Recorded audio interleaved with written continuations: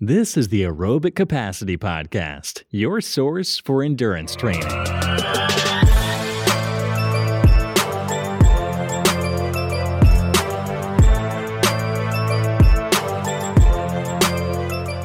Welcome, everybody, to another episode of the Power Monkey Podcast. We have an incredible guest today, one of our favorite people in the world, Mr. Chris Hinshaw. Now, Chris, before we get into it, I just want to give a little rundown on your amazing credentials. Chris is the CrossFit SME for Aerobic Capacity. He's been coach to 30 CrossFit Games champions, which is an incredible feat, something we'll go into a little bit more on its own. He's been in the CrossFit world as an athlete for over 11 years. He's a 10-time Ironman competitor, and he's the owner of aerobiccapacity.com. Chris also graduated in 1989 with a BS in Business Administration and Finance concentration at Cal Poly State in San Luis Obispo, CA. And he actually grew up in Mountain View, California. Oddly enough, and something that Chris and I found out when we first started hanging out, Chris and I lived on the same street for a number of years without actually knowing each other. Wow. We found out later down the road, like, you live there? I live there. It was kind of crazy. We lived a number of years on the same street out in Mountain View. So, Dutch he lives Dutch exactly, Yep. right off Stanford's campus there. Yep. But now he's residing out in Tennessee in Cookeville, home of CrossFit Mayhem. And Chris, we're excited to have you on board. Thanks so much for taking part in this. For me too. I mean, to be able to do this with you guys, I can't even. What a journey between the three of us, huh? Yeah, to get to this point, it's going to be fun to talk a little bit about it and let the listeners and all the people that follow us let them get some insight into exactly how far we've come and what finally got us to this point. Yeah, really. Yeah, incredible. absolutely. Yeah, the three of us are on very regular calls together, and this is just going to be kind of one of those other ones. Actually, probably one that I'm sure, and just kind of going through the questions and doing the research, a little bit of research on you, Chris. Of course, learning a little bit more about you than we've already known. So I'm looking forward to this and looking forward to hearing some of the questions that we have for you, because normally our conversations are a little bit more specific and maybe a little shorter than this one's going to be. But we kind of want to jump right into it because we do have a lot that we want to cover with you, and we hope that we can do it in one recording. There's probably millions of recordings that we could do that would be very long with the amount of information that we know that you have and what we can talk about. But I was looking at your website, again, just doing a little bit of research, aerobiccapacity.com, and the first thing that you see that stuck out that really is there for a reason. It's there because it grabs people's attention, and it certainly grabbed my attention. It says, build your engine. Now, engine is not, in terms of what we use it for in the fitness world, is not something that I have a very good one of. But what does that word mean to you? If someone looks at that website and it says build your engine, and maybe they're not, completely into the fitness community as much as we are, what does that word engine mean to you?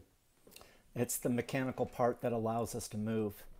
One of the things that I learned early on is the space that we are focused on is really the recreational athlete. And what I mean by recreational, it's the person who is interested in fitness, loves fitness, but wants to do a variety of things. They don't want to dive into, the nitty gritty and learn all the detail and read scientific literature and look at studies.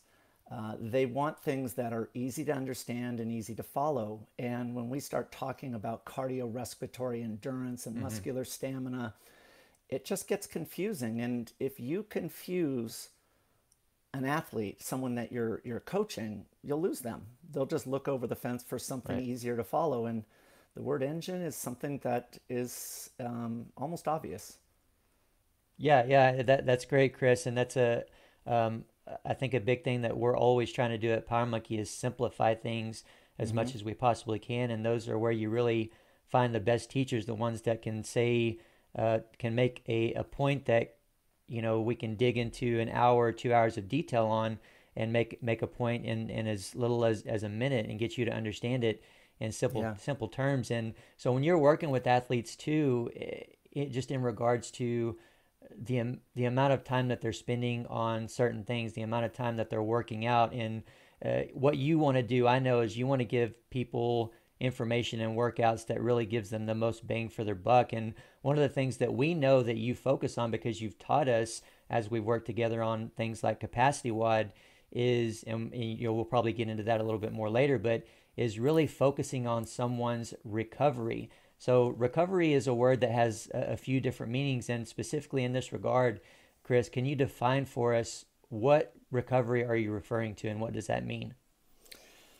So when we talk about endurance, longer time domains, one of the things that I'm constantly looking at is what is preventing people from, performing well at these longer time domains. And within the CrossFit space, the majority of the issues that athletes have is the way in which they train. Their primary focus or their emphasis in their workouts is high intensity protocols. I mean, it's the foundation of CrossFit, right? Constantly varied functional movements, high intensity. The problem with that is that most limitations in athletes that have been in CrossFit for over a year is their inability to recover. And what I mean by that is our inability to clear fatigue. There is a relationship inside of our body where we do high intensity work, which creates fatigue, and we know this is lactic acid, lactate, and these fatigue causing properties. And then the low intensity is what clears that fatigue. And so our fast twitch fibers create this fatigue, and our slow twitch fibers consume that fatigue as a fuel. And so if you only put high intensity stimulus into your training protocols, then your body's terrific at generating lactate and also performing well under high doses of lactate. The problem is that you can't just keep creating more work capacity by shoving in more intensity. Eventually, you have to focus on the limitation that's preventing you from doing more work, which is you got to start clearing that fatigue. And so there's two major issues or opportunities where we can work on that. And one is localized fatigue, where we create it in localized muscle tissue. And then the other is that when that lactate hits the bloodstream, now we can really do almost anything to train the muscles on how to extract that lactate out of the blood and consume it as a fuel. And so those are the areas that it's been a tough concept for athletes within CrossFit to understand. But as soon as I start explaining and asking them what is preventing you, for example, the people listening, one of the things that's easy, how many push-ups can you do unbroken? And what is the reason why you can't do one more? And it's one of two things. You're either not strong enough to do a push-up, strength is your limitation, or you just get tired. And if an athlete tells you that their limitation is, I just get tired, then we as coaches must fix their limitation, which is, I get tired. So this is obviously incredibly interesting stuff, and I really want to get a little bit more into the nitty-gritty on this, Chris. But you mentioned something right at the initial part of your comment there about saying, I normally would start this with someone who's been doing CrossFit for at least a year. Can you mention why you think that first year is so critical in being able to slowly start to expose them to this idea of being able to understand the recovery side a little bit more? I think I know the answer, but I want to be able to give the listeners a little bit more why that first portion is so critical to be able to dissect a little bit more closely. So here's the thing is that, new concepts, ideas are challenging for people. And like we said from the beginning, we want to do things that are, obvious. We want to do things that are simple, like the word engine. It's a simple word, but it's very descriptive. And it allows you to move to another layer. And the problem is that if you come in and say that we're going to start training with, low intensity, aerobic, slow twitch, people are not going to bite into that. They don't have any foundation, any basis to grab onto. It's the same thing like, in 2012, I started working with Jason Khalipa. Jason Khalipa is one of the greatest athletes in the sport of CrossFit. He won the games in '08. And I had an opportunity to work with him in 2012, 13, 14, and 15. And one of the things that Jason did back in 2012 was he started following this concept of pacing. And I was heavily criticized. And one of the things that I admire about Jason was he was criticized too. But when we started working together, he said, I will always do what you ask of me. I'll want to know what you're doing, but I'll always do it. I'll always be there. He was a true coachable athlete. And when we started working on this concept of pacing, which isn't revolutionary by any means, but in the sport of CrossFit, it wasn't part of the sport. I love the fact that he stuck with it, and he went in 2013 to dominate the endurance events at the CrossFit Games. I mean, there was 4 endurance events, and he won 3 of them and got a third in the 4th and got second place overall. But my point is that pacing was unheard of back then. And for me to be able to get people to understand the value of efficiently and effectively consuming your available energy through pacing to maximize a performance was really tough.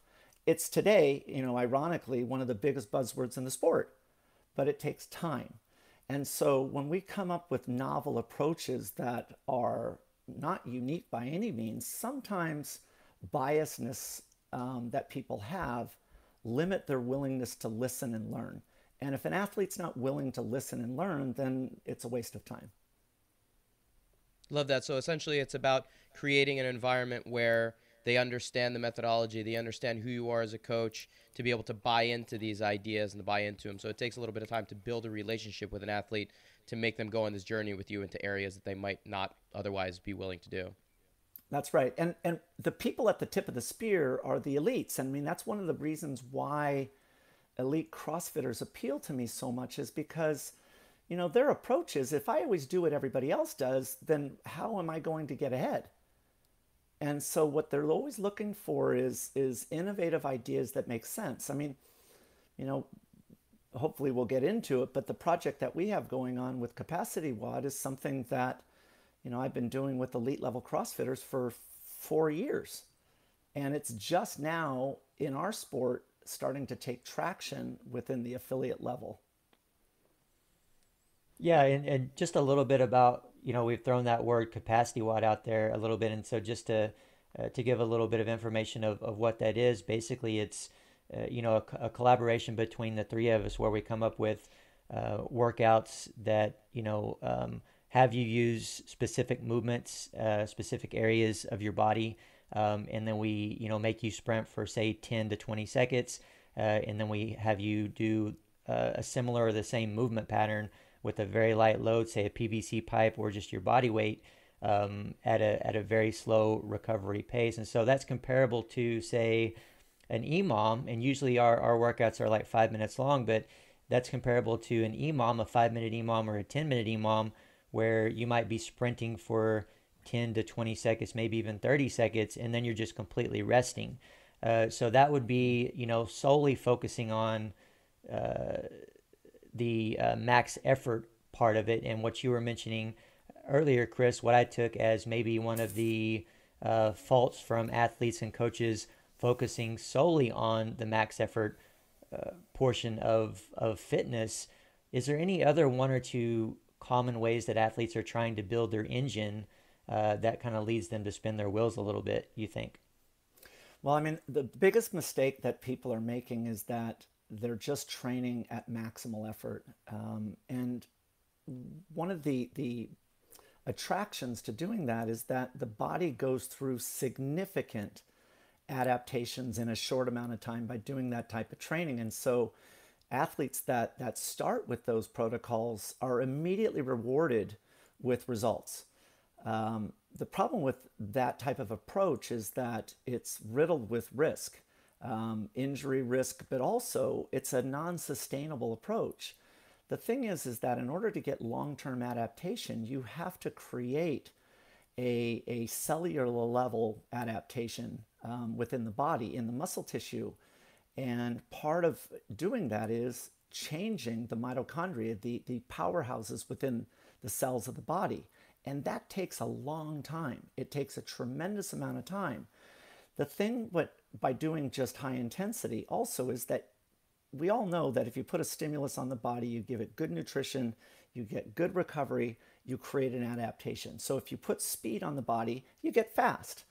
And one of the things though is that you only get fast in that one gear that you've trained.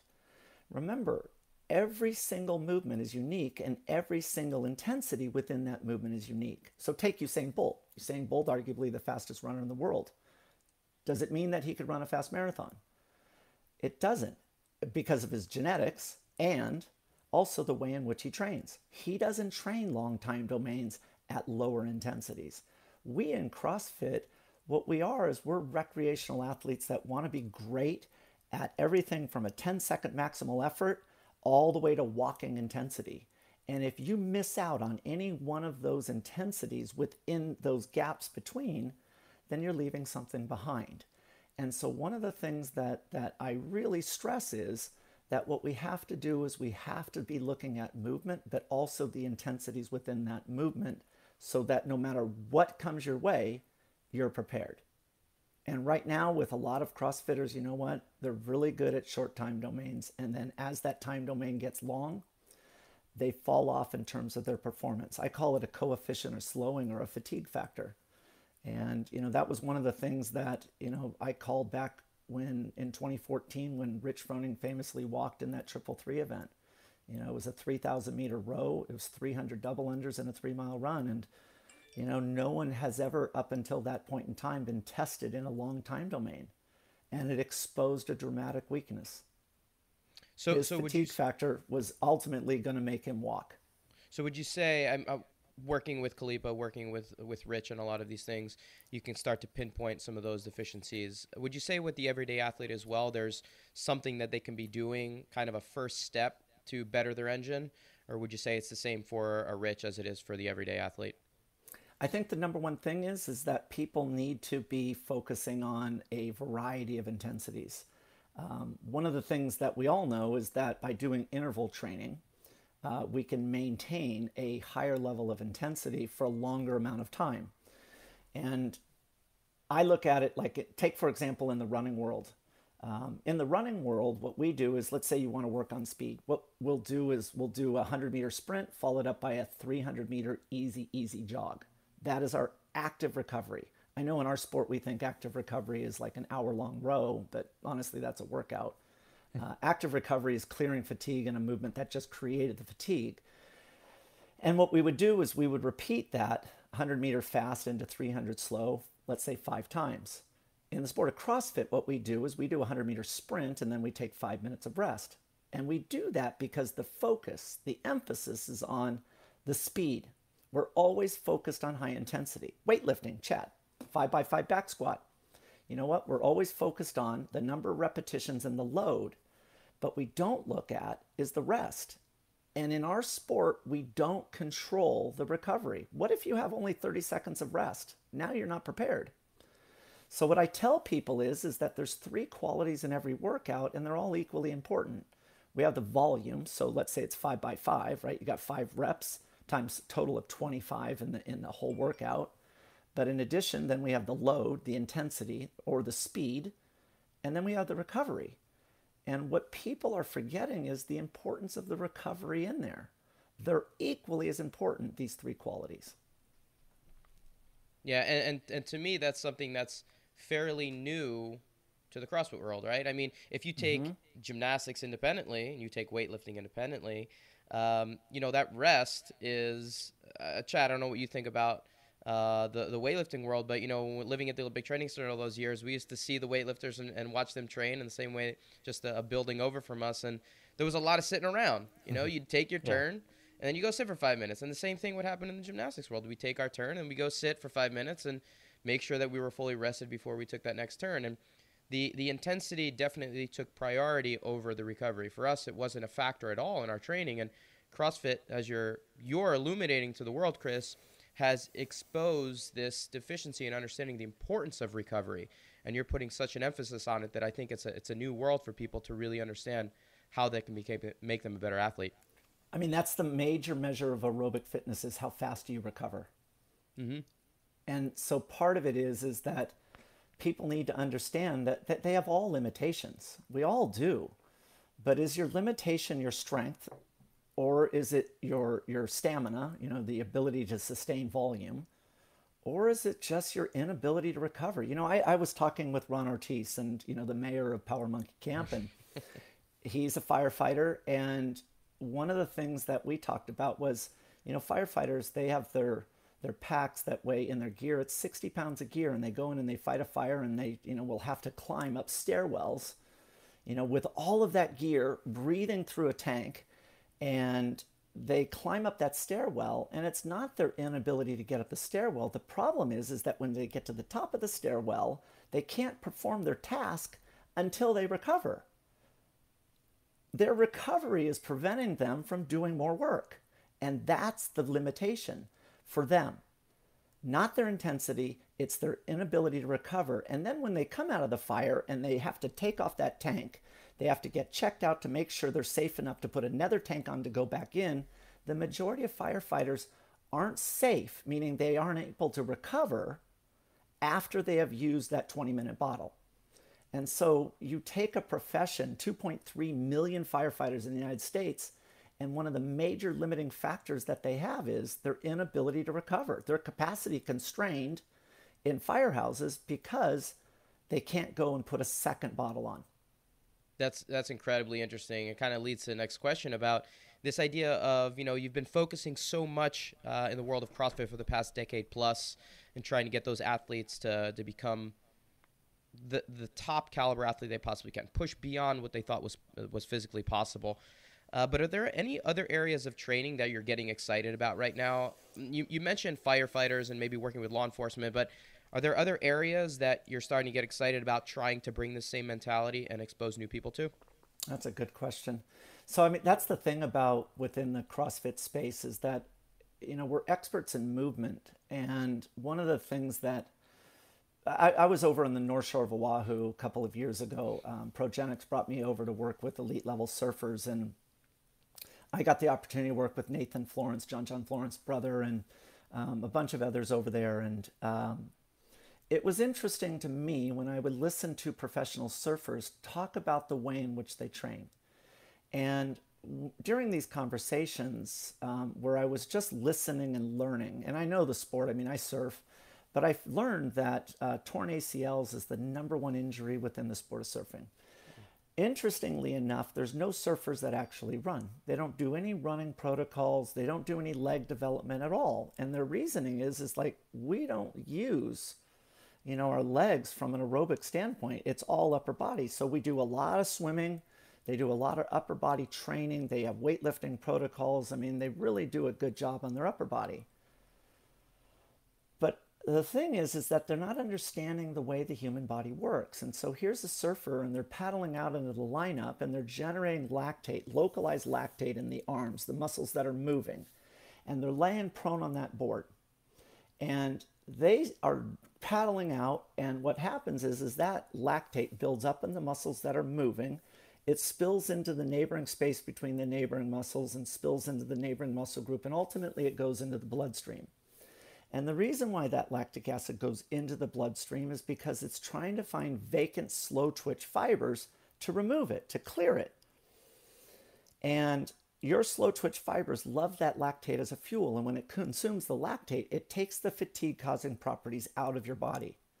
Well, what happens is that it builds up on these surfers in their arms, and it goes ultimately into their bloodstream. And where does it go? Largest muscle group in the body, the legs. So now they make it to the lineup, the big wave comes, they go to stand, and they're wobbly. They may not realize it, but they're wobbly because they've got built up lactate in the legs that have just been sitting there for maybe 5-10 minutes while they paddle. And then they go and stand, and then there's a little bit of chop. They do a cut back, knees at a bad angle, and boom, there it pops. The thing is, if they had an aerobic type plan to build up their capacity in their legs, the capacity meaning the capacity and ability to clear fatigue, their body would have less overall fatigue when they reach that lineup. And we all see surfers when they paddle out, their legs, although sitting on the board, have a very minor kick to them. It's minor, but it's sufficient enough to help pull that lactate out of the blood and consume it as a fuel. And that's what I'm talking about, like looking at sport and looking at these movements and how do we help people improve their ability to perform in a safer and more efficient way. Golf, perfect example. Looking at the sport of golf and working with a PGA Tour professional that's been on the tour 10 years. And one of the things that we've been talking about is, they're on their feet 10 to 12 hours per round, and they're doing 4 rounds in 4 days. They're kidding themselves that they do not have a degradation in performance after standing on their feet for 10 hours in one match, let alone over 4 days. And what I'm saying is that if you were more fit from a stamina standpoint, then that degradation would be less. And so what we're seeing is like you see these golfers that are performing today, and Tiger Woods set the trend. You have to be fit, because what you're asking your body to do and perform and sustain over that amount of time, it's an impossible task if you're carrying 280 pounds.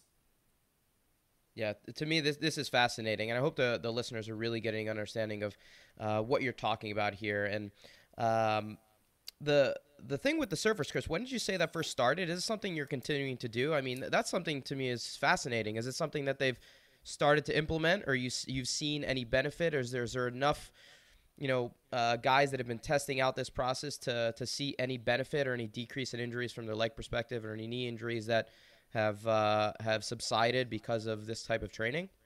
Well, I mean, that's the tricky part, is that, injuries, there's always a catalyst when they pop their ACL, and it's associated with chop in the wave that they're going down. And so that's why it's a tricky situation. And it's one of those things that's also tough to measure unless they actually do blood lactate testing. But they are incorporating these things. And one of the things that they're doing is that instead of always going out and surfing, that's all right. You know what? You're going to go boogie boarding today. Grab some fins and you're just going to kick. And instead of running, if you don't want to run, and a lot of surfers, especially older surfers, have bad ankles, bad knees, and you know what? They're just not able to do it. Fine. You know what? Let's get something that's more specific to the sport of surfing. Let's just focus on your kick. The thing that's interesting is that when we talk about surfers and developing the kick, one of the things that is interesting is that when they go into this and understand the value of kicking and how the human body works, now the feedback comes in. Chris, when I'm out there kicking, you know what? My number one issue is my hip flexor. For some reason, my hip flexor is burning on fire. And what's great about that is they've just identified in that movement, the kick, where their limiting factor is that's preventing them from getting better, their hip flexor. And so what do? Then we do dry land training. And that's the stuff that we all have created, that what we're going to do is we're going to now improve your muscular stamina in the weakness in that particular movement. And we'll do things such as, which is an incredible thing, to do a Russian twist because of swimming and in the water they have by moving the arms, that rotational movement. And we'll do Russian twists, with a weight, 25 pounds, 12 seconds, as fast as you possibly can with the feet off the ground. And then what I want you to do is drop the plate, and for the remainder of that minute, have all 10 fingers hit each side, but still do the Russian twist, and you could have your feet sitting on the ground. And I want you to repeat that with no rest 5 times through. It's a 5-minute workout, but it's going to target your hip flexors. But again, it's going to be rotating so that it's more specific to the application. And that's what's exciting, is that you get these guys on board, and then the feedback comes in, and you can now make some real progress with them. You start identifying weaknesses within these movements. Same thing, jiu-jitsu. Jiu-jitsu, you know what? A lot of jiu-jitsu, do they ever run? Nope. Why? Because most of the work that they do is laying on the ground. But if you go and look at a 10-minute jiu-jitsu match, how much in terms of percentage are they standing? And if you are standing 30% of the time, and your legs are aerobically inefficient, now you are missing an opportunity to clear fatigue that maybe your opponent doesn't have. And so when we look at the great MMA fighters that are out there, we talk about, wow, they've got these amazing cardio. Well, what we're really saying is that their legs are efficient at the removal of fatigue. Their stand-up game is where they dominate. Yeah, I mean that's incredible take on a sport that probably would be lost on. You know, it's a completely new world in terms of how you can start applying some of these methodologies. Chris, is there a specific athlete, whether that be, you know, a CrossFit athlete, an everyday athlete, someone who's new to it that you're being exposed to, whether it be MMA now or something else that you really enjoy working with? Or from your perspective, is it just if there's interest in what I'm doing, I'm interested in working with them? So I've been really, really lucky to work with a lot of elite CrossFitters. And I mean, and I always say that those are their wins. I mean, all of these athletes have collections of coaches and specialists that help them. I I always look upon their wins as their wins. The value for me is the retention. I mean, for all of us as coaches or affiliate owners, gym owners, I mean, the number one thing that we should be judged on is that, you know, we're able to retain people for a long amount of time. And that's what I'm most proud of. I I've always coached elite athletes for free. Always. I've never paid for they had them pay for anything. Even my travel when I go and visit them, it's always I pay. And the main reason why is because the elites are eager. They're interested. There's interaction. There's feedback. And when we as coaches were trying to create more innovative, effective, and efficient ways, we want a population of people that will listen and will try things and give you feedback. They're more in tune with their bodies. And if we can create adaptation in the elite level, then when we trickle it down to the more recreational athlete, what we're doing is we're giving them something that is incredibly efficient and valuable for them. And that's what I've always felt is like from the elite level, we must respect people's times because people have options. And if we don't create value in a very quick and efficient way, we'll lose people. There's too many distractions. And so anybody that's on that high end that is willing to make the effort to try and understand these concepts appeal to me. You know, one of the things that I always struggle with though is calibrating. There's some, like Matt Frazier, he is great because he's smart. And what I have to do is elevate my conversation when I talk to him. There's others where it's like, I don't know where their knowledge base is. And so you're constantly just, you know, adjusting to make it so that they understand. And like we said early on, if we're not making something clear, it's our fault as a coach. And what makes it always challenging with a recreational athlete is their scale is really random versus a Frazier, it's at the highest level. So you can come in hot and he's going to get it. Yeah, it's such a great opportunity to experiment with those type of athletes, and like you said, to be able to use the information that you gain from them and trickle it down to really help a lot of other people. I think the same is kind of true on the other side too. I experiment, probably do most of my experimenting with you know the average athlete, just the stay-at-home mom that just wants to work out and be healthy and be the best that she can. And I've been able to take some drills and some cues up to the elite level that have benefited them as well. But with all the elite CrossFitters or elite athletes that you've worked with through the years, Chris, I wonder, is there any dirt or any maybe embarrassing story that you can share with us from one of them? From them or me? Hey, either way, we'll take either way. You know, we get to travel a lot, and you know, I recently was on the road for 30 days, and Heidi and I, my better half, we went to Europe and were in Europe for a while, and then we ran over to Singapore, and then we were in the Philippines. And by the time we got to the Philippines, I was 10 days in, and I got to tell you, I was crushed. But one of the things that I've always done is I brought Heidi coffee ever since day one when we met every morning. And so we're in the Philippines and jet lagged, and we're supporting a competition there in the Philippines. And that night, I took a shower and took off my clothes, and changed in the bathroom and just jumped into bed. I was just crushed.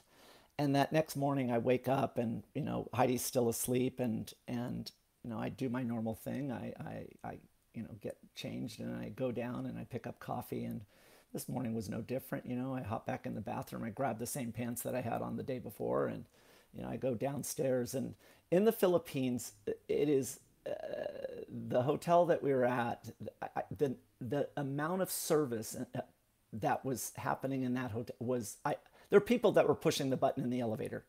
Service was everywhere. And it was really incredible, the quality of this hotel and the attentiveness. And I get out of the elevator and I have to make my way through the lobby of the hotel and down near the front desk through a corridor where there was a reception area for like the breakfast area that was going on, because it was like 7 a.m. And I had to go in through that person and then into where they had this big buffet. And, if you've ever been to the Far East, I mean, these buffets that they have are unlike anything. I mean, it was just massive. And the amount of range of food, it was just, boy. But, I mean, I didn't even, check my hair. I mean, I was super disheveled and everything. And I make my way down to where the coffee is, which is probably, I bet I'm 20 meters into the buffet area in the middle of the restaurant. And I hear this click, click, click, click, click, click, click. And I realized oh, that's a woman running in high heels because the marble floors. You could hear click, click, click, click, click, click, click. And I hear this, sir, sir. And I'm like, that can't be, no one's talking to me at all. But I turn around and this woman who works at the hotel, she has her hand outstretched, and in the smallest amount of pinching of her fingers was a pair of underwear. And she says, "You dropped these." And I look and I'm like, that's impossible. There's no way that this woman how would that even happen? And I look and I'm all, oh my God, we're in the middle of the buffet restaurant. And I look and I'm like, oh my God, they are mine. And I'm mortified. I'm like, oh my God. Do I grab them? Or, I mean, I don't even know what to do. So I'm like, thank you. And I grab them. And now I'm pinned in the back of this restaurant. I'm like, oh my gosh.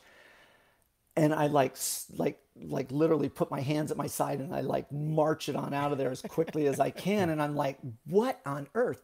Well, what happened is when I got dressed in the same pants I wore the night before, I guess my underwear were down in the pant leg and they made their way out as I walked through the buffet.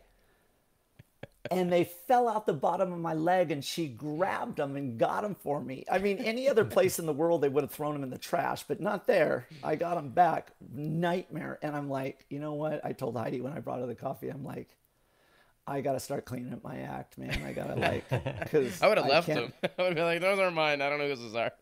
I was so mortified. And the thing is all of my life, you guys know me. I don't try ever and do things that put me into that space ever. And there I was stuck. And she was so innocent, she was doing me this huge favor. But she had it at the tips of her fingers, she knew what they were.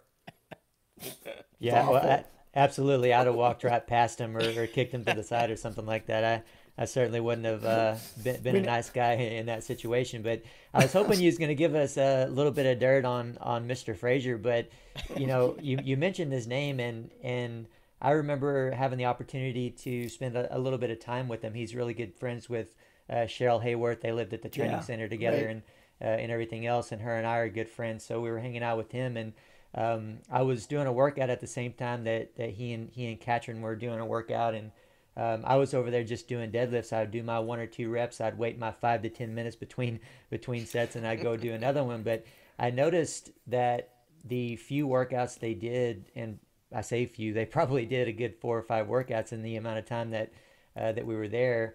I noticed that each of the workouts, and I'm assuming this is probably common for them, but in each of the workouts, they would hit the floor when it was over with.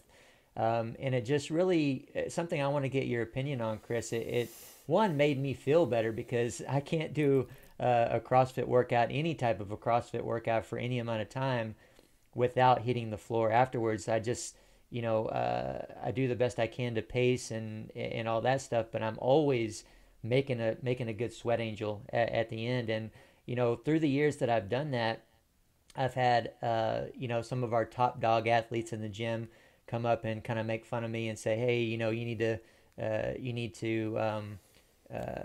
you need to not do that. You need to stay up. And a part of it is you want to walk it off and you want to clear that fatigue kind of thing, like you're talking about. But at the same time, noticing those champions do it, what are your thoughts there? Is it something that you think they need to try not to do, or do you think it's something that they're just pushing themselves to an extent through those workouts to the level that maybe they need to be the champions that they are? That's a great question. So obviously the reason why they're laying on the ground is because of the amount of effort that they just put in. And the fastest way for them to recover after finishing that workout is by doing nothing. It's the fastest and easiest way.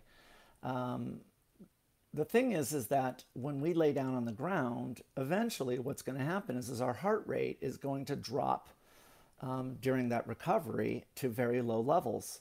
And when our heart rate drops, now the blood is no longer circulating. And part of what we know is that, our body will consume that lactic acid, that lactate, and these fatigue-causing properties and clear it, most of it in about 60 minutes.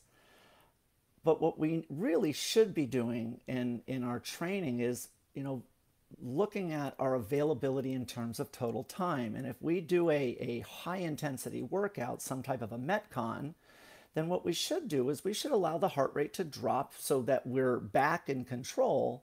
But what we want to do is we want to maintain a minimum heart rate during a recovery so that the blood continues to circulate that lactate-rich content.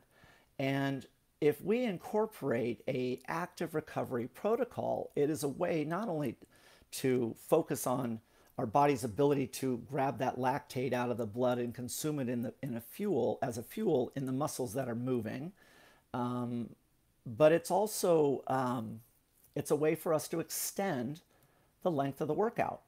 One of the things that if you think about it, if you're at 100% of your intensity at the end of a Metcon, and that's why you have to lay on the ground, you're still, as you start recovering, at 90% intensity, 80, then 70, then 60. And what I'm saying is that when you get to around that 60 to 80% range, now's the time to continue moving to extend the length of time that you're actually creating fitness. And we miss that. We miss that. And it is a incredible, imagine like we do that 5x5 back squat, and instead of doing 3 minutes of sitting around, we tell people, what you're going to do is a 500-meter row in 3 minutes.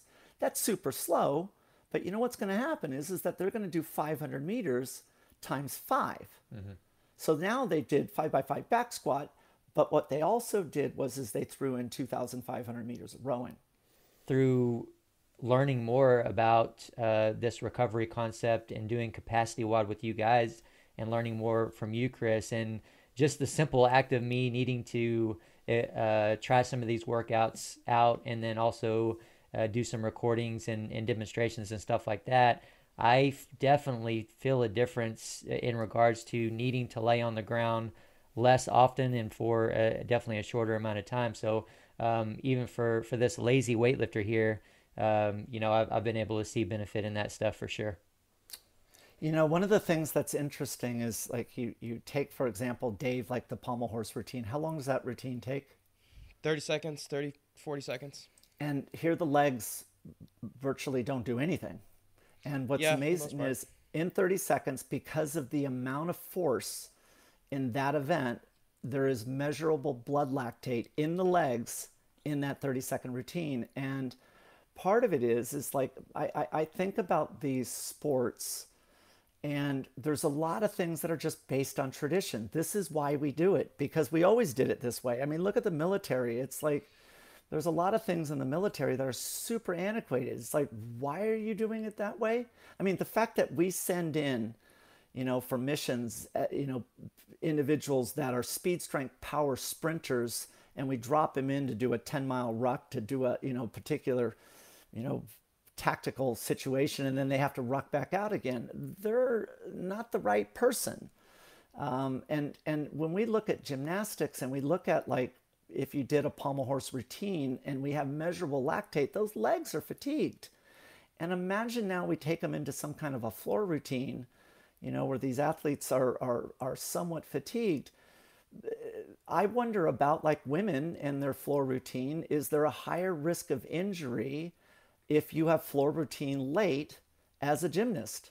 Is there? And I would assume that there would be, and it's because of fatigue. The fatigue is one of the limitations that's preventing them from doing these incredible skill movements where all of a sudden it's like, man, I'm too tired, I can't do it. And so, like you said early, Dave, it's like, it's one of the things that we don't really think about, but it's part of the sport.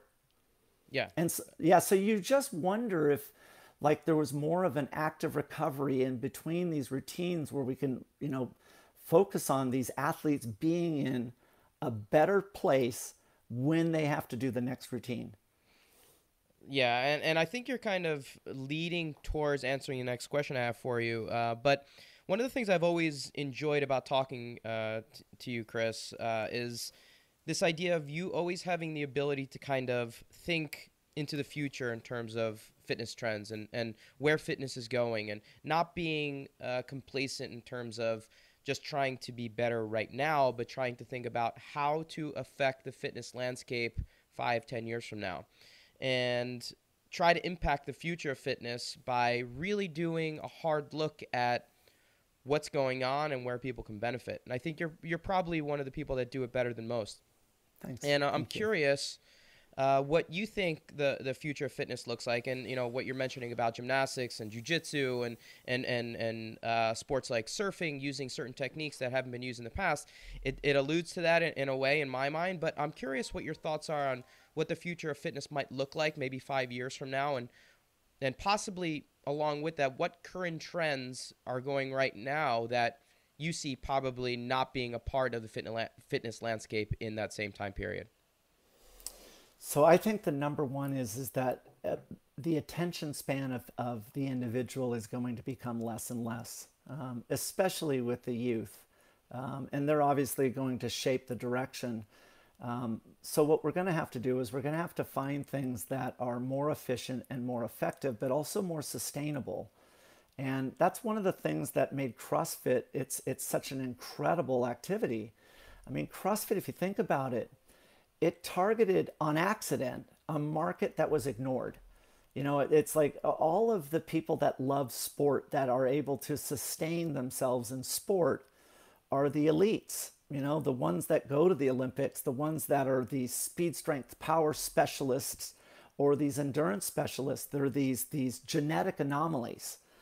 And they don't represent the 99% of the population. The 99% of the population sits in the middle.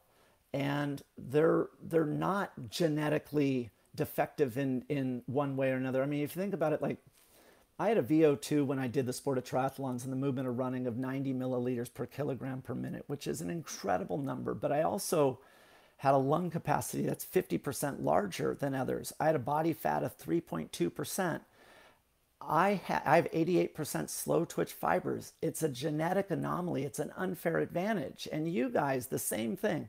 Chad, it is phenomenal how strong you are, yet you're not a massive guy. Genetically, you were born with these gifts. And we don't represent, though, the people in the middle. That's what CrossFit targeted. They targeted people that love sport. And I found what they did incredible.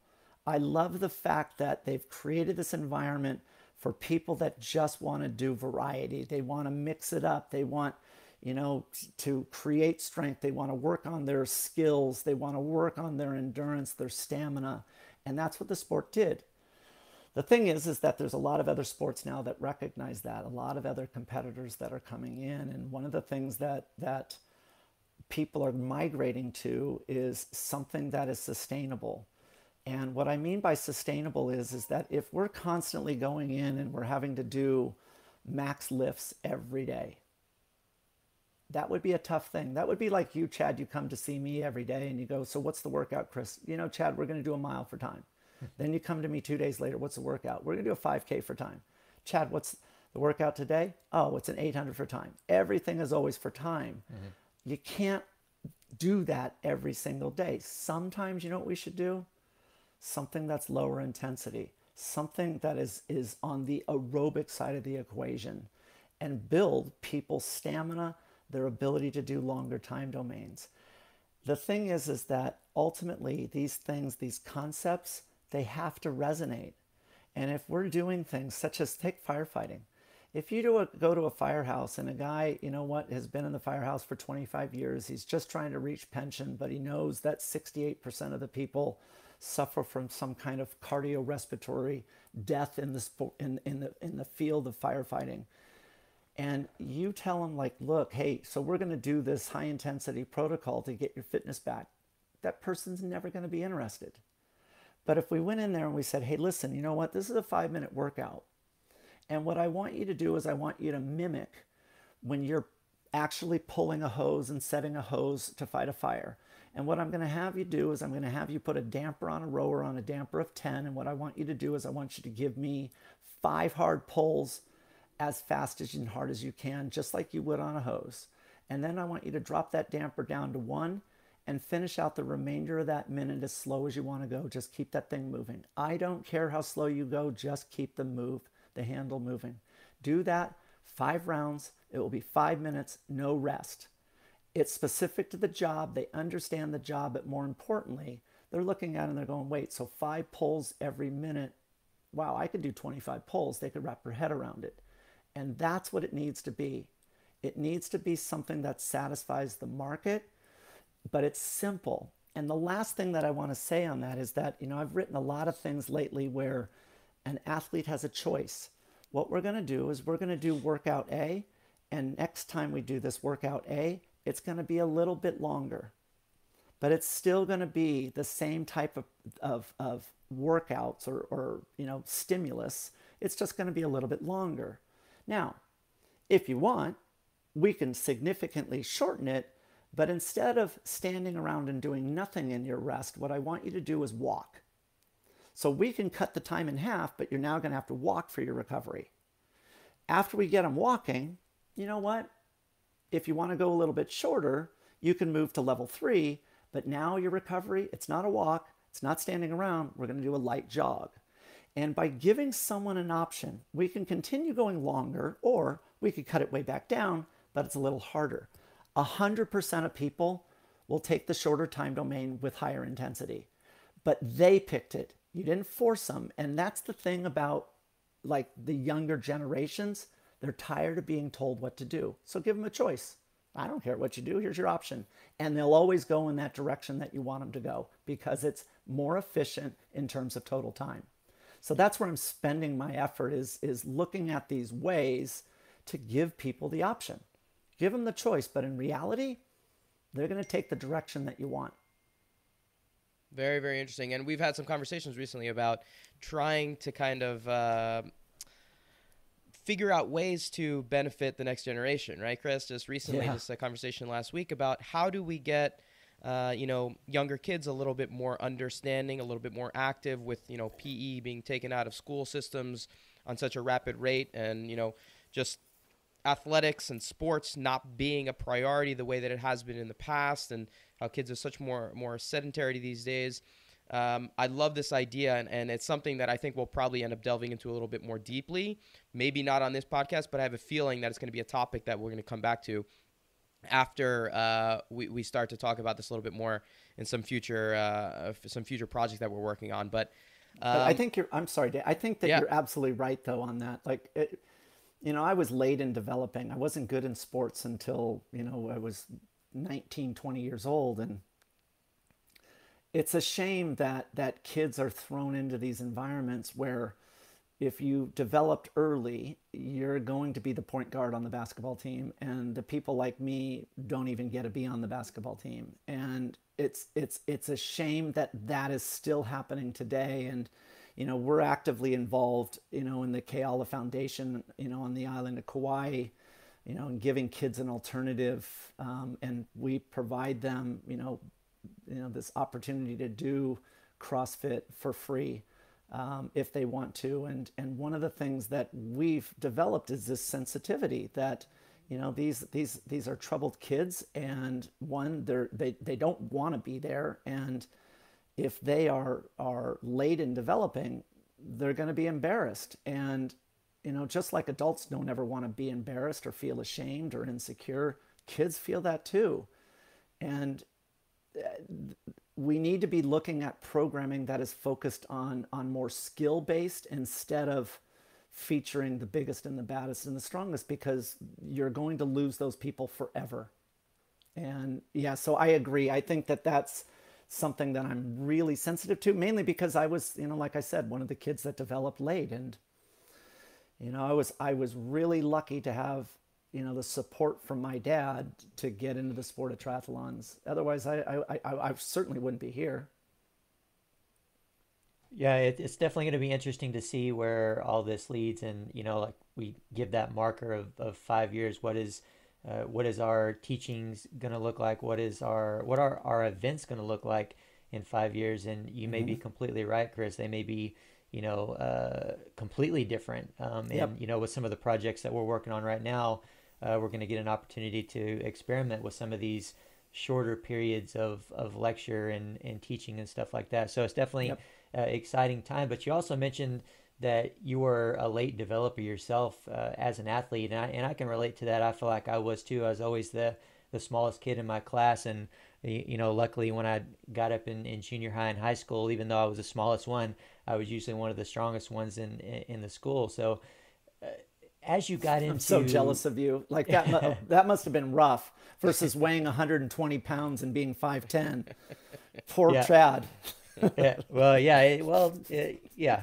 We won't get into that too much, but as an athlete, I did have my issues and my weaknesses and my struggles that I had to overcome. And for you as a triathlete and an many-time Ironman competitor, was there anything in particular beyond developing a little bit late that you struggled with when you were developing and or inside of training or inside of competition? Because you also said that you had some physical anomalies that gave you a little bit of an advantage. Was there anything that you were lacking? So the thing is that, I lacked a lot of confidence. When I got into sports, so I saw the Ironman on TV when I was 17, and I was watching it with my dad. And if you've ever watched the Hawaiian Ironman, the one in Kona, on TV, it's very inspiring. And my dad, I'm watching it with him, and he wasn't the easiest at all.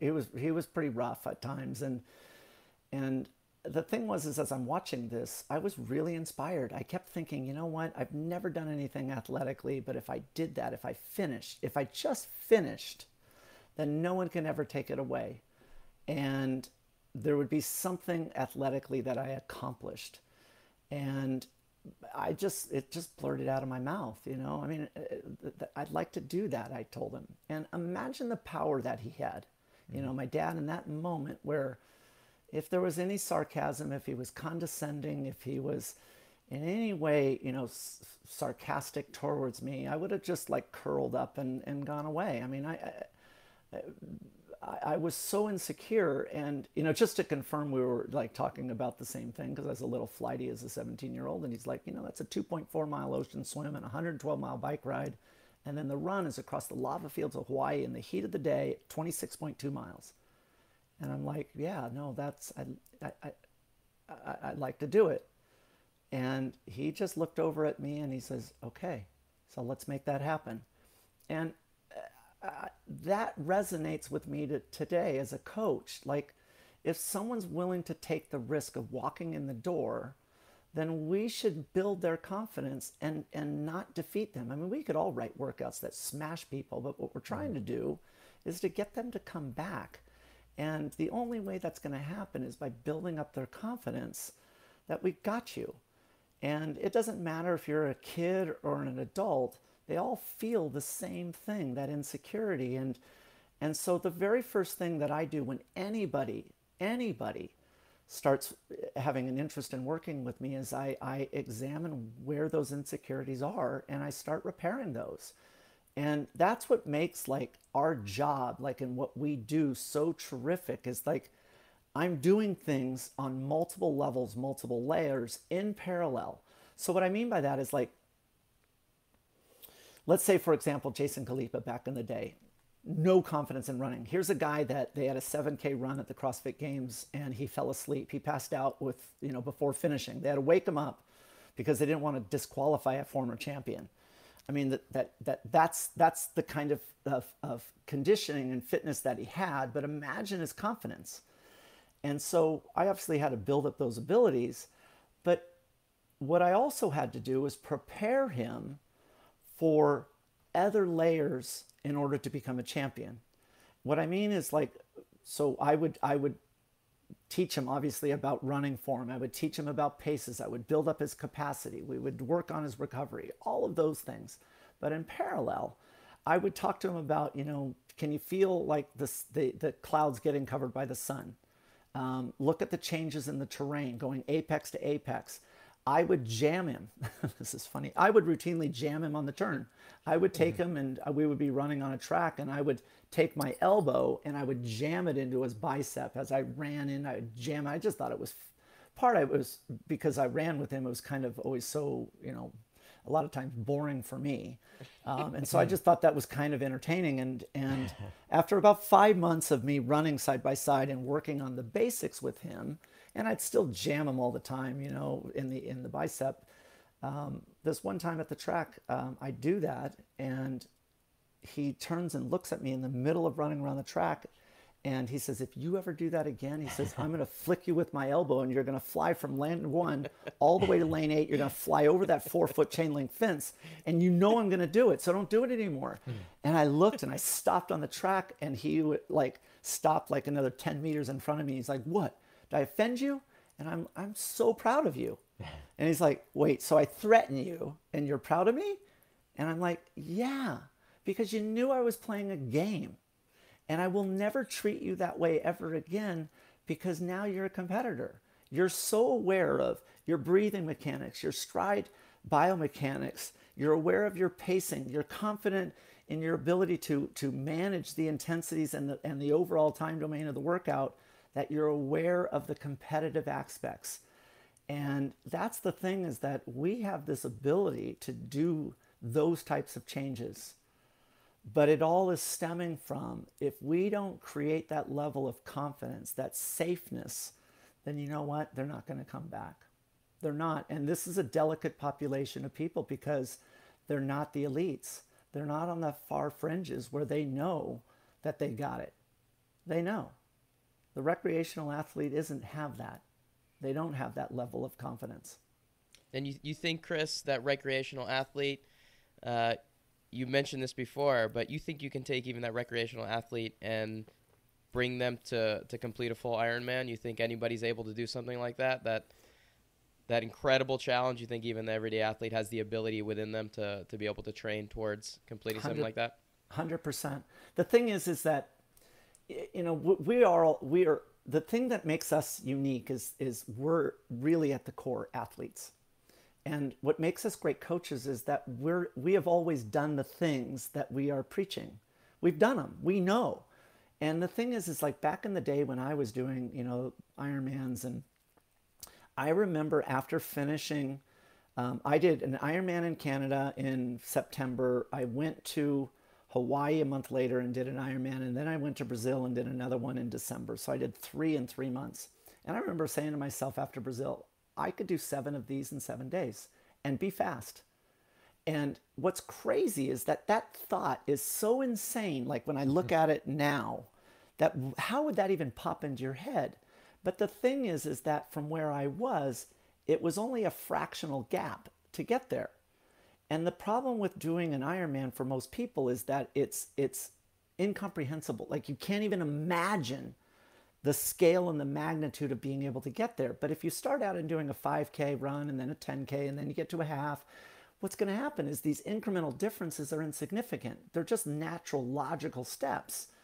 And so anybody who has gone and done a 5K, like couch to 5K, fun run, eventually is going, if they wanted to, going to scale to the point where that would be the next logical step. And it just takes time. Every great athlete, they look at what they're doing and they think it's normal until they leave the sport and they look back and they go, wow, I was insane. Yeah. And that's where I was. As a triathlete, I will never go back and do a triathlon because the amount of effort to get to that place, it's a lot of work. But anybody can do it if they're committed to making that happen. It just takes time. And what it should do is be a natural evolution instead of forcing it. Just do a 5K. You know what's going to happen after that 5K? I wonder if I could do a 10K. Mm-hmm. And then the next thing you know, they're going to cross the finish line in Kona and they're going to be an Ironman finisher. Absolutely. I mean, I never thought of myself as anyone endurance-based coming from the gymnastics world. I never thought I would be able to run more than the length of the runway. You know, 76 and a half feet was as far as I ever ran in my life, the end of the runway until I hit that board. And, you know, when I started in the CrossFit world, I started to, you know, okay, I got to run a mile. I got to do Murph. I got to see if I can run 2 miles. I got to see if I can just push a little bit more. And I ran my first 10 miles a couple of weeks ago, and it was like a huge barrier for me to be able to say, wow, you know, after coming from a world where it's nothing, you know, running is just not something we ever did. To be able to complete that, it started to open my eyes. And I had that glimpse, Chris, exactly what we were talking about. I had that glimpse, like, if I can run 10, you know, I probably could run even a little bit further than that. And why not do a half marathon? Yeah, exactly. Why so not? I think you're exactly right. It just takes time and the right little impetus to kind of get that thing going. Right. Yep. Totally agree. That's what makes the middle population of athletes so special. You know, the thing is like for me, I have a dramatic advantage because of my ratio of slow twitch fibers to fast twitch fibers. So I'm good at doing long time domains. The middle population, they have a ratio of like 50-50 fast and slow. And so their capability is much greater than mine. Their versatility as an individual. I mean, that population, we talk about the zombie apocalypse. It's the middle population of people that survives. I will never be able to hunt and kill. I could run and get away, but I'll starve to death. You take Usain Bolt, he'll hunt and kill, but you know what? Once he runs his 300 meters, he's going to have to start walking and he'll get caught. It's the middle population of people that is showing the greatest skill set, and that's what CrossFit's exposed. Mm-hmm. You take a guy like Rich Froning. In the movement of running, he has a VO2 of 72 milliliters per kilogram, which is incredible. Alberto Salazar, one of the best American distance runners, had a VO2 in the movement of running of 76. Rich Froning is at 72, and yet Rich Froning can put 400 pounds over his head. Yeah, that's what this population is showing. Right. Yeah, absolutely. It's you know, obviously all interesting, but very interesting that you say that, because I was just going to say that, Dave, you mentioned you worked up to being able to run 10 miles and now you want to run more. Well, I'm just still trying to get to the desire to want to run 1 mile, right? So I don't know. Like I'm in a lot of trouble, Chris. If the apocalypse comes, that's for sure. Yeah, you're still winning championships in the Olympic weightlifting world, though, Chad. You're still breaking world records in the masters level. So I think you still got things kind of on your plate from an athletic perspective. Yeah, I would say so. I mean, come on, how's that going to help me survive? We're talking about the apocalypse is coming, so guys, I might need to start thinking about that. All three of us are going. We're dead. But hey, I am doing some capacity WOD workouts, so that is helping a little bit. I just need to keep doing those, and then maybe I'll slowly get up to running that mile one of these days. But, you know, Chris, you mentioned that, you know, being a late developer, and with that being insecure and kind of shy and easily embarrassed. How, when you became a coach, first of all, why did you decide to be a coach and a teacher in this community? And at the point when you decided to do that, had you mostly overcome that shyness and that introversion that you had, or did you have to work on that as a coach as well? So what I had to do is, you know, one of the things by doing the sport and becoming a competitor, you build that confidence, and eventually that confidence turns almost into I don't want to say courage, but it was a sense of bravado. You know, like one of the things, if you're going into a competition and you don't think that you're going to win, then that's a problem. And you eventually have to turn that confidence into where I love to throttle people. I love to compete. And I did. I quickly realized that, I loved that adrenaline rush, that charge. There's no greater rush in the world than that last 10 seconds when they're counting down the start at the Hawaiian Ironman. There's 15 to 1,800 people in the water, and they're about to fire a cannon, and you're going to throttle yourself for 9 hours. That adrenaline rush, that charge was so addicting to me, and that's the thing that I miss, like that feeling. And so when I got out and I started coaching, what you have to do is you have to unwind from that, because the thing is that those feelings, in order to win, are something that's intimidating, and those things you have to shelve when you are actually bringing somebody on board. And that took me some time to realize that what I'm trying to do is I'm trying to become more self-aware when I became a coach of what I'm projecting. And am I a good leader, or am I intimidating? And that was the thing that takes time, is that there are a lot of athletes that do not make good coaches because they can't transition from what it took to win versus feeling compassion. And it takes a lot of reflecting and a lot of self-awareness that, what am my characteristics that I'm giving off to others that they don't want to come in. And I really felt like, and I relied back on, my early years when I started out in the sport, and having the confidence and faith of my dad, where I could take a risk, and if I failed, he had me. The other thing that really shaped me was when I walked into a CrossFit gym for the first time. As an athlete, when you get to a certain point, you're really not humbled, by a lot of situations, because you stick in your own space. And it's a very safe space. So you know what? I'll go race you in the pool. I'll go race you on a bike. And you know what? I'm going to do well. I'm going to race you on the track. I'm going to beat you.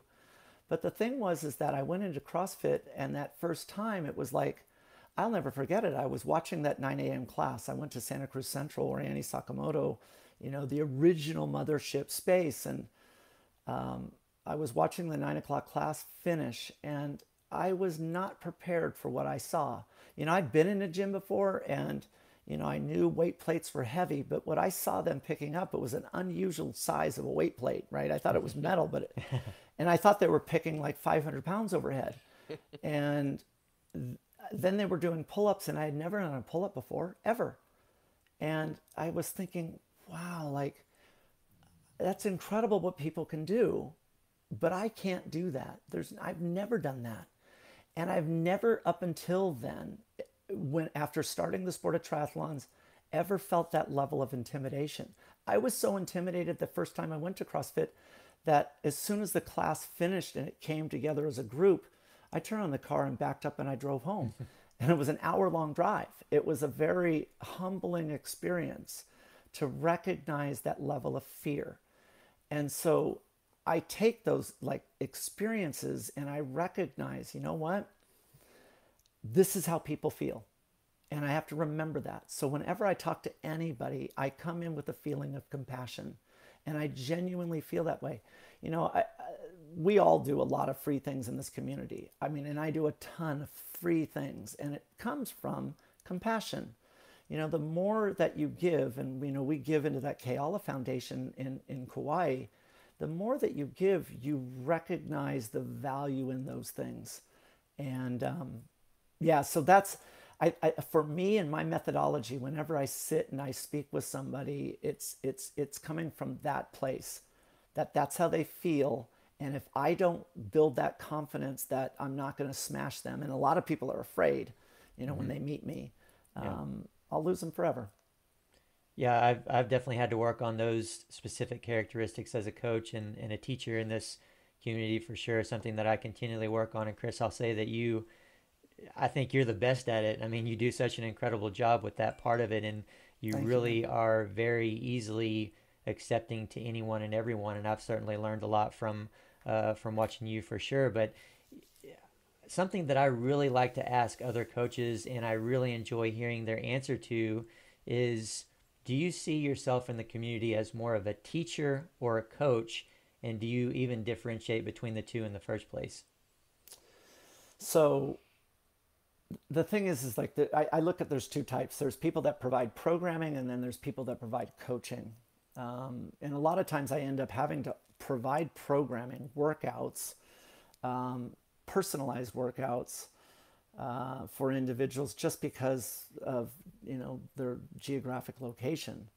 But I love coaching. I love watching people perform things. I love the facial expression. We as athletes, we have a huge advantage when we coach.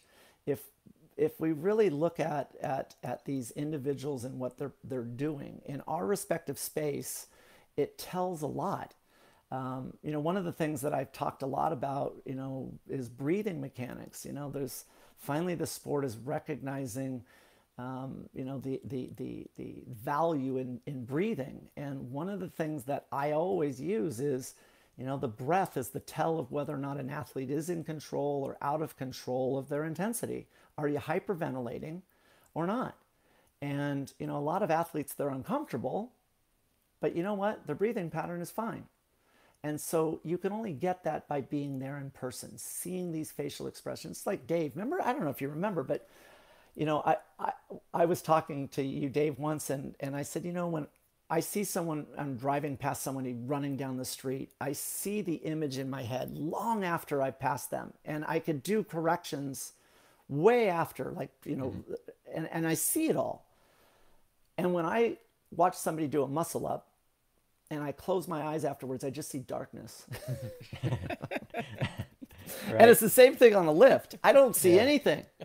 There's nothing there. Like I wait for it to appear and nothing. But you guys see it. And that's the great thing about being in front of somebody. It's like, Dave, you said, Chris, I see all of these aspects. I don't know what you said, like 17 different aspects of a muscle up. And I know when they go out of order, or they mess up on one of those aspects, and the daisy chain effect, or that that domino effect down the line, and I'm like, that's rad. And then you're like, but that's what you do on your side, and you're right, which is you only get that with one-on-one, where you can see them. And so I love that part. I really do. It's the best part. Like when we would get together at training grounds with all those elites, and man, those days, the three of us, and boy, miss those days. Yeah, that was a treat for both of them, the athletes and us. Absolutely. Chris, Yeah, how about you, Chad? Do you see stuff when you close your eyes after someone lifts?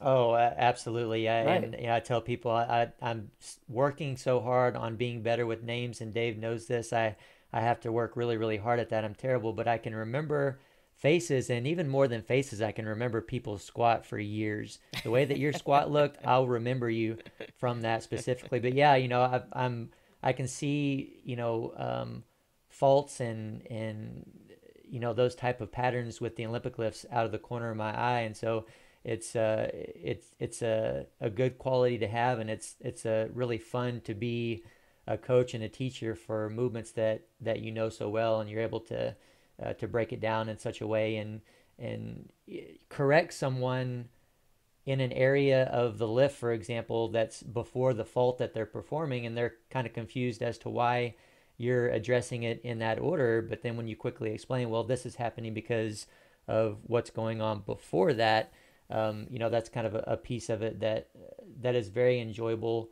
to me, to be able to express to someone and correct them in that way. And I would say that that's very common for pretty much all the coaches that we have at Power Monkey Camp. Yeah. Do you guys notice that it like slows down for you? Like Yeah. for me, like when I see someone do a movement that seems incredibly complex, a muscle up, or whatever it might be that might seem to the common viewer to be incredibly complex, I'm watching it, and to me, I see it in super slow-mo. Like to me, I'm able to see so many small changes and kind of minute adjustments that need to be made, that to me it's almost, I don't know, I feel like I have a TiVo in my head. That's kind of how I like to explain it to people, that I can like pause, rewind, make an adjustment, and then kind of see it in a frame rate that most people, it happens in a blink of an eye, but to me it happens in an eternity. Yep. Yeah, it's funny that you say that on the USA Weightlifting podcast. Cheryl and I talk about that a lot, just in making jokes about, hey, did you pause that one in your mind, and Yeah. what did you see, and stuff like that. And I even have a lot of athletes that will ask me, when I'm setting them up for online coaching and stuff like that, hey, when I send this video, do you want me to send it in slow motion, or is it better for you if I send it in slow motion? I'm like, first of all, if it was, I would put that in the instruction, but there's no need for slow motion. I kind of have my own slow motion that I can play in my head, especially with those videos where it's easy to go back, of course, and watch them again. But yeah, it's an incredibly fun part of coaching and teaching the Olympic lifts, for sure. Yeah, it's almost like a magic trick. So they just had the Mayhem Classic here, sanctional event, and one of the things that they had was a 5-mile run uphill, and there was 2 sections that were really steep. And the thing is like, I know and they had to wear 30-pound rucks. I know that when you're running uphill and you have a ruck, the source of failure in the run is going to be your calf muscles. And so there's a way to run uphill where you don't activate your calves. And so Brandon Swan, who's been going to the CrossFit Games since he was 19 years old, I happened to be his coach. He stayed at the house, and I said, I need to show you how to run uphill without activating your calves. And so we went to this hill, and I, corrected and blah, blah, blah. And he's like, can I watch you do it? And I'm like, sure. And so I demo it, and he's like, I don't see what you're seeing. I don't see it. Mm-hmm. And I'm like, and I had to go and record it so that he could do it on slow motion and then zoom in and look. And we take it for granted. It's like, okay, yeah, no, stop. Let's reset and then re-go again because they're not getting it. But it's like our eye is so fast that we just see, 2 steps, and it's like, no, that's not it. Let's go back again. And you're right. It's like, and we take it for granted, like, but others just can't do that. And it's the same thing. That's why the magic in being able to partner with you guys with Capacity WOD, it's like you present a skill set that it takes a lifetime to have. Yeah. Right. And that is awesome.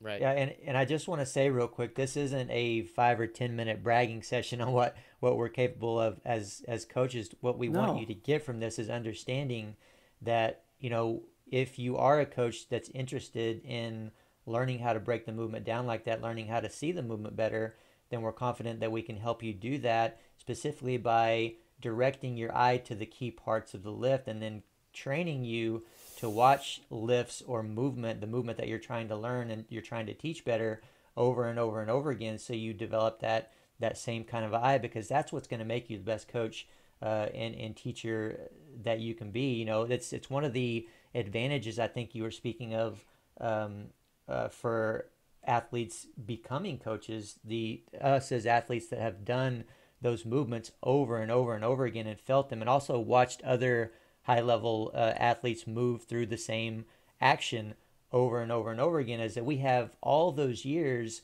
of performing those movements and watching those movements that kind of gave us that almost immediate eye when we came into coaching, that we're now trying to help you guys learn and teach as well. So one of the things that, as I was saying, that if anybody's interested in going out and sourcing a coach for their area of interest is speaking with the coach. And now with, the information age, contact them and tell them, I'm interested, but I'd like more information. Can you send me a sampling of programming? And any coach that is of value will gladly send, I have 1,000 workouts. Here you go. Go take a look at these. And here's something to get you started. It's probably going to take me 3 minutes to send that email. And that's what you should do, is be, asking them about a sampling of that, but also asking valuable questions that's going to get you to your targeted adaptation in that most efficient way. And I think that's the thing that people need more information. How do you interview a coach? How do you know that that coach is the right fit? That athlete, how do you know that that athlete who has, gold medals is actually a good coach? And that's where those conversations need to exist. You know, you need to have those. The problem is that most people, it's like walking into a bike shop for the first time. You've never bought a bike before. How do you know what questions to ask? Right. So, Chris, we're coming towards the end here now. I want to get to these last couple of questions, but do you have a couple additional minutes? Because I want just to give the listeners a little bit more in-depth look into Capacity WOD, something that we've been developing over the course of the last year or so. I just want to get your perspective on what the program is. We've talked about it a little bit in the beginning in terms of how it's laid out, but from your perspective, can you just let the listeners know a little bit more into what Capacity WOD is and what the intention is of the program that we created? Yeah, so what we're interested in doing is we're interested in helping people improve two core areas of fitness. One area of fitness is their ability to tolerate high levels of intensity.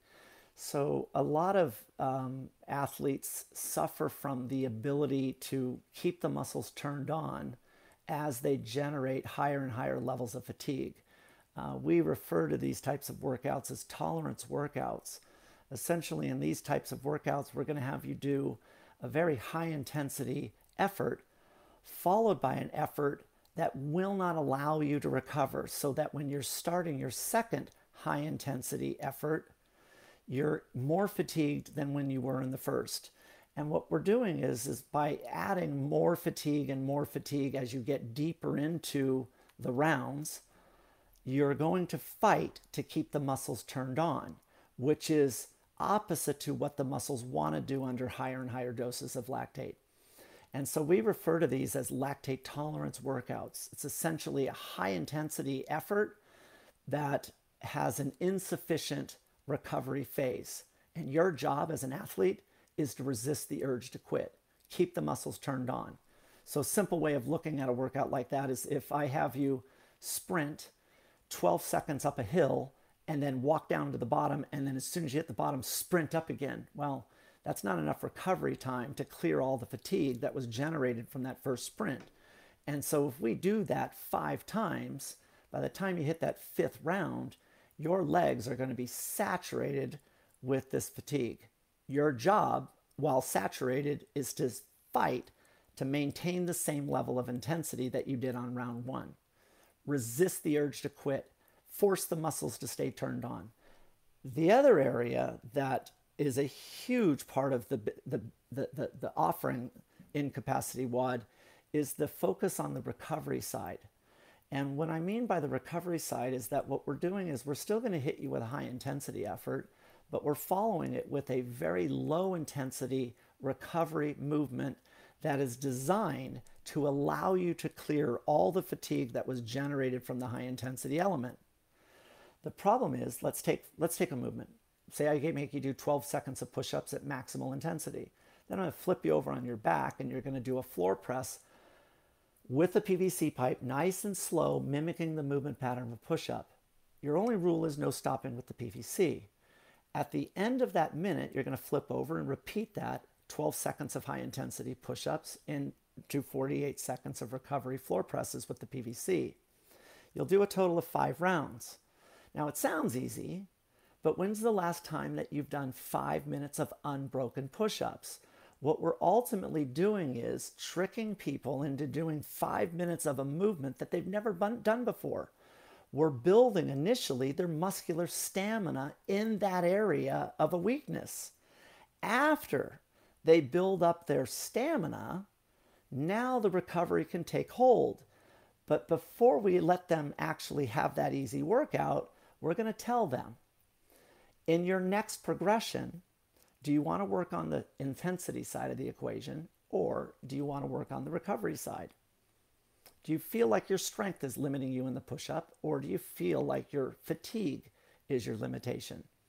If someone says it's your fatigue, then you know what we're going to do is, instead of giving them a PVC pipe for the 48 seconds of recovery, I'm going to give you a 5-pound plate. And I'm going to make you do the recovery with a more difficult load. And that's the thing. As coaches, we know if we put a stimulus on the body migrates towards the direction of that adaptation. Meaning if I every week give you more running volume, then what does your body adapt to do? It adapts to being able to do more volume.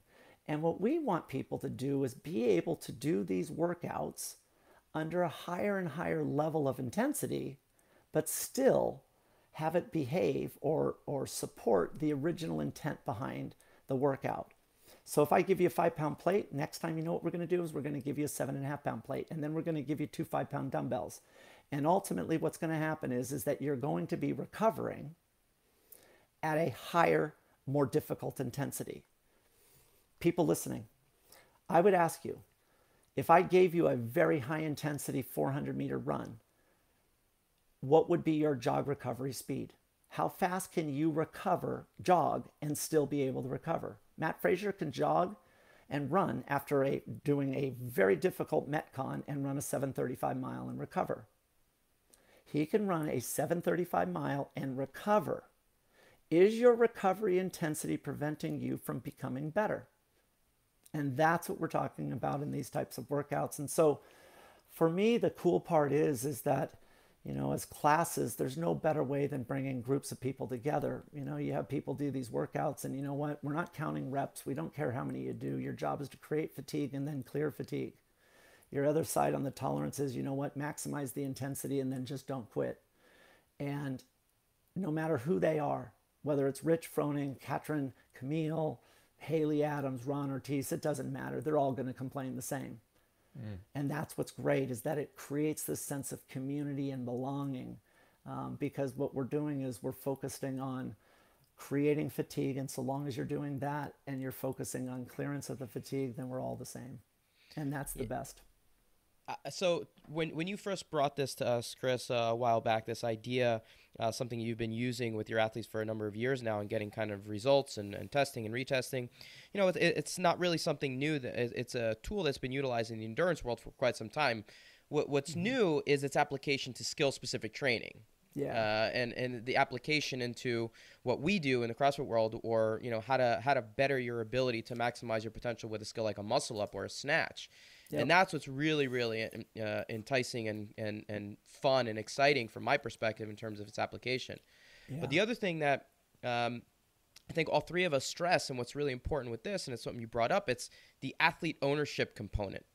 Mm-hmm. The idea that we're going to give you the ability to choose what's right for you in terms of how you need to become better as an athlete. You need to figure out where your particular limitation is. Is it your intensity? Is it your recovery? Which part do you need to be focusing on if you want to become a better athlete? So I love that idea of becoming a little bit more of an athlete who takes ownership of what they need to be doing, and we're facilitating that process. I mean, this goes back to what we were saying earlier about giving choices. And if we tell people, all right, your workout is going to be, I want you to do 5 rounds. And what we're going to do is we're going to do a shoulder press with a plate. So you're going to take a plate in your hands and you're going to lift it up overhead as fast as you possibly can for 12 seconds.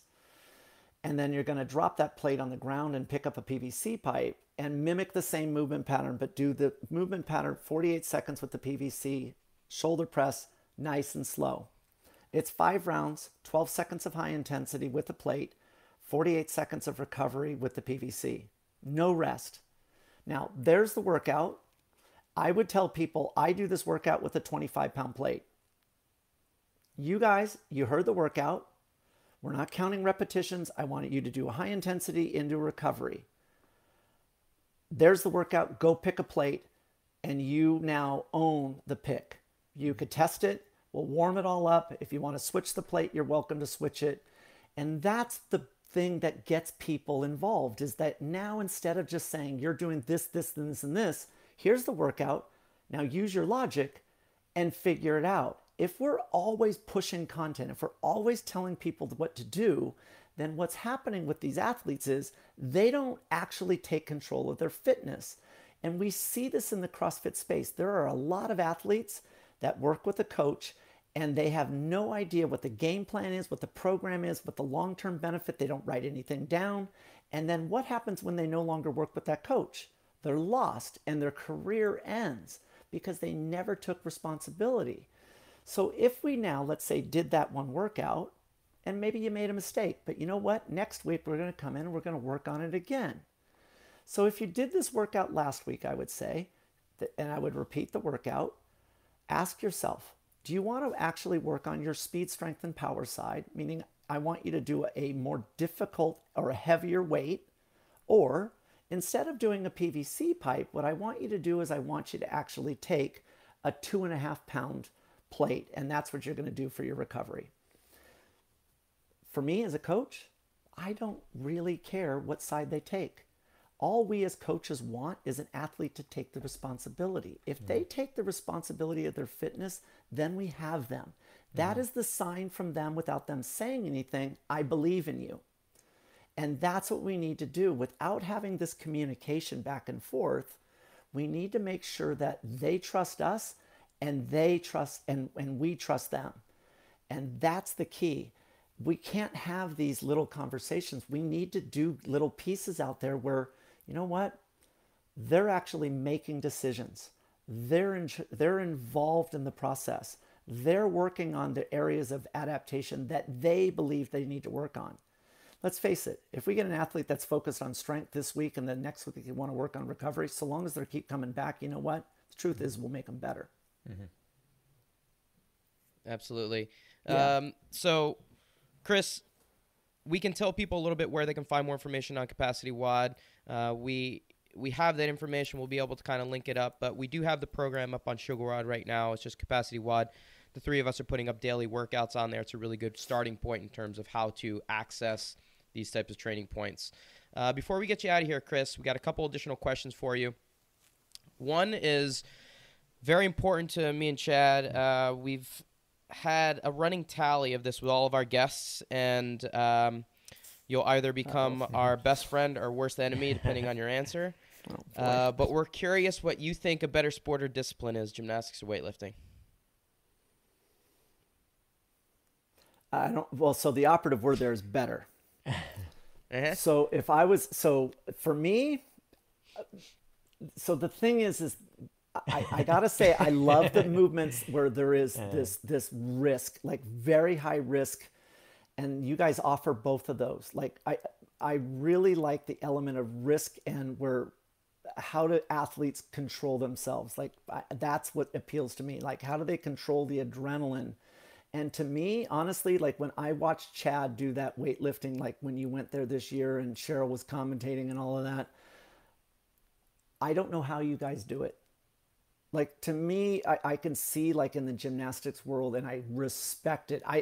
What you guys in all the routines, but your moment of failure, and it's so slim, and let alone like all of the logic behind, you know, the strategy.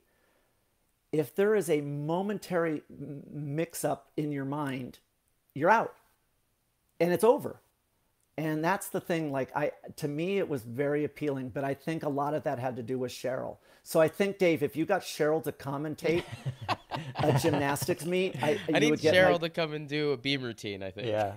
Yeah. But so to me, I love, and I've been recently, ever since watching Chad, I like pulling up the weightlifting, and it seems like a miracle every single time. But to be honest, I never watched weightlifting until Chad and Cheryl, ever. I always watched the gymnastic routines. And again, it's the anxiety that I feel. I like that. It takes me back to when I was competing. And in gymnastics, let's face it, it's probably the most dangerous sport that there is, besides descending down, you know, mountain passes in the Tour de France. Yeah, it sounds like we have Chad another poll. Chad gets my vote. Do I? Okay, so weightlifting gets the vote. Okay, that's only my second vote. But Service was a politician, and he voted for both. If you will believe that, Chris. So I mean, I knew the answer was gymnastics, just because, let's face it, gymnastics has all the razzle dazzle in the world. I mean, let's face it. I mean, man. But all right, it's well, like, but before you take it back, I'm going to take the win on that one. So that's two for me. Yeah. That's two for me there, Dave. I think I got 5 on my side right now, but we had all gymnasts prior, so yeah, I'm losing pretty badly here. So for a competitor, my ego's taking a big hit, Chris. But just a few more questions for you here. Actually, we're gonna do 3 rapid fire questions. So I'm just gonna ask. You'll answer Okay. as quickly and as short as you can without thinking too much. And Okay. the first one, if you're ready to go, Chris, Ready. is if you could be any animal, what would it be and why? I would be a male lion, mainly because when I was in Africa and just watching how they established dominance was appealing to me. I mean, they literally can strut into a situation without saying a word, and they establish their dominance. And anybody that is able to do that, that appeals to me. Yeah, I that's mean, pretty cool. yeah, I worked with Marcus Buchecha, who is a, I don't know, 12-time world champion heavyweight jiu-jitsu fighter. And I asked him about why does he, interested in working, in running. And he told me, he said, so I can establish my dominance deeper into the round. And I'm like, The anyway, lion. the male lion. Yeah, that's pretty cool. That's definitely a good talent, a good skill to have. And I think a lot of those lions have that naturally without even trying to. But the next question, Chris, is what is the one thing you would put on your bucket list that you haven't done yet?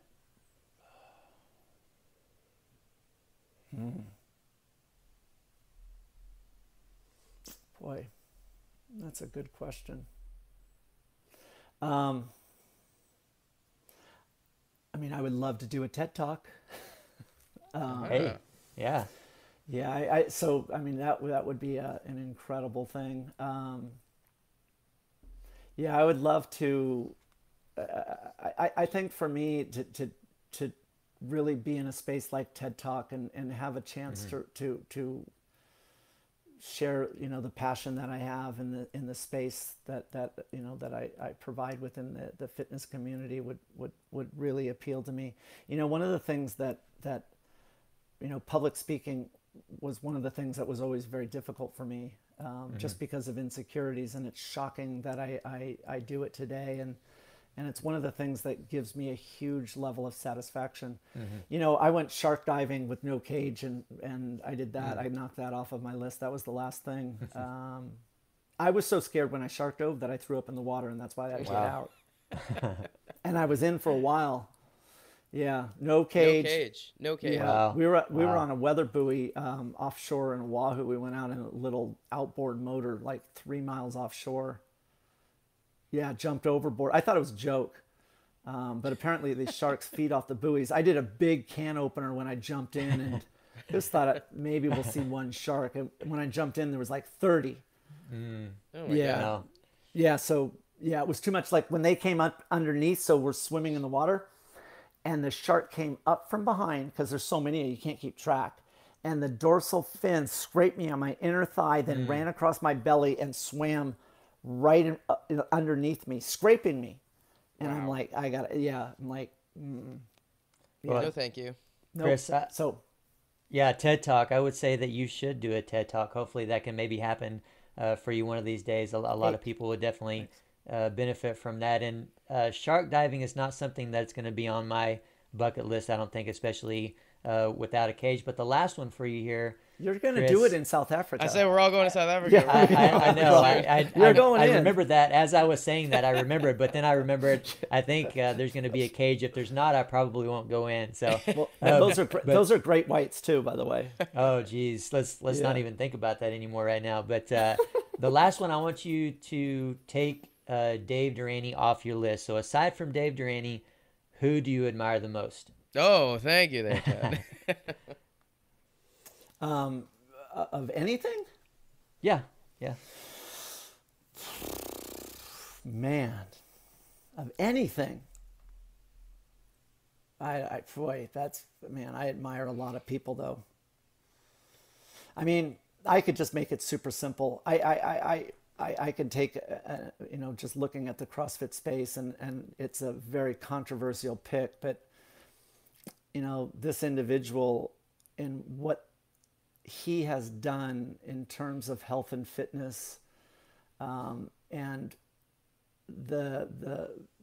his stance on defending his position on health and fitness, in terms of defending it at all costs, and what this individual has done as far as opening up to the middle population of people that love fitness, but they're not on the extremes.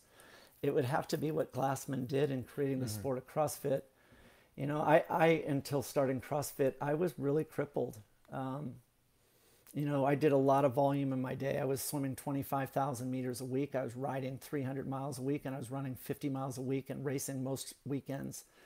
And, you know, doing that for 8 years every week took its toll. And I started CrossFit just in the hopes that I can repair that broken body.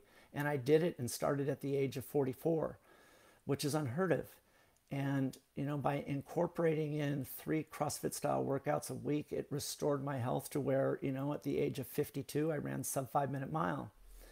And that is incredible. I have no aches and pains. I mean, you guys know me. I have none. And the only thing that I did was incorporated that into my training protocols. And I am grateful for that. And here's a guy, you know, that he's very controversial in the things that he does. And he does a lot of things that, you know, bother me. But the fact is that he gave me my health back. And I respect that. And I'm grateful. And that's one of the reasons why I give so much back to the sport. Yeah, I mean, I think we all feel so strongly about what Glassman has done for, obviously, CrossFit, but for our individual sports as well, and giving us a platform to be able to show what amazing sports that we've kind of grown up with and are passionate about. I think we're all kind of grateful for what he's been able to do for us individually as well. So, yeah. And I think I could have been better if it was around back then, and I incorporated, you know, some of the protocols. Sure. I could have been a better athlete. And, you know, we as athletes, we always reflect. And, you know, if I could have gone back and talked to that young Chris Hinshaw, I could have been better. And that's part of what we take forward as coaches is like, we have these tools and resources that are almost infinite. And the only issue that we have is whether or not that athlete is willing to listen in those moments. Absolutely. And so hopefully, you know, we can give these tools to the next generation of athletes as they come up, right? And as they're in these sport-specific worlds, maybe they're not coming in as CrossFitters. Maybe they're wanting to go to the Olympics in gymnastics or weightlifting, or wanting to do an Ironman themselves. Maybe they can start looking at the benefits of CrossFit and incorporating some aspects of it to better their own training, which I think all of us are trying to do as it is right now. Yep, I agree. That's where I think the future, like, there will be all these like somewhat offshoots of what CrossFit is doing, but let's, I mean, be respectful of, you know, what it did all come and waterfall from this methodology, you know, and that's the beauty also of CrossFit. I mean, they bring me on as a, you know, subject matter expert. I was not one of their big fans back in 2012 and 13 because of the things that I was saying, but they're recognizing that, you know, the sport is evolving and people are doing things that are finding a more efficient and effective way. And they're accepting of those things, which is awesome that they do that. Absolutely. It's going to continue to evolve. It's going to be interesting to see what the next 5 years holds for sure. Yep. Well, Chris, we're kind of coming to the end here. We appreciate your time. Thanks, guys. I know that the listeners are going to love this. The conversation went in a bunch of different directions here, and there's so many great nuggets of information, and we just want them to be able to have an avenue to find you after the podcast. Can you give us a little bit of an update of what you got coming up and where they can find you on social media, websites, and those kind of things? So the website is aerobiccapacity.com. There on that site, we have, I bet there's 14 seminars, plus I've got a bunch of special events, so Watt on the Waves, which I'm so excited that we all get to do that together. It's going to be awesome. Yep. And then I've got 2 Power Monkey ones up there. And then the one in Cape Town is up there. We also, in there, you could find all the online programming and things that I do. And then my Instagram is Hinshaw363, but we also post workouts on Aerobic Capacity's Instagram. And we've got a new one launching with, I've got a new program on SugarWOD through Rich Froning's Mayhem Athlete, Mayhem Aerobic Capacity. So that will launch next week, which is super cool. I'm really excited about that just because I've been working with Rich since 2014. And I felt like, and Rich felt now that since he's on a team, why hold these workouts secret?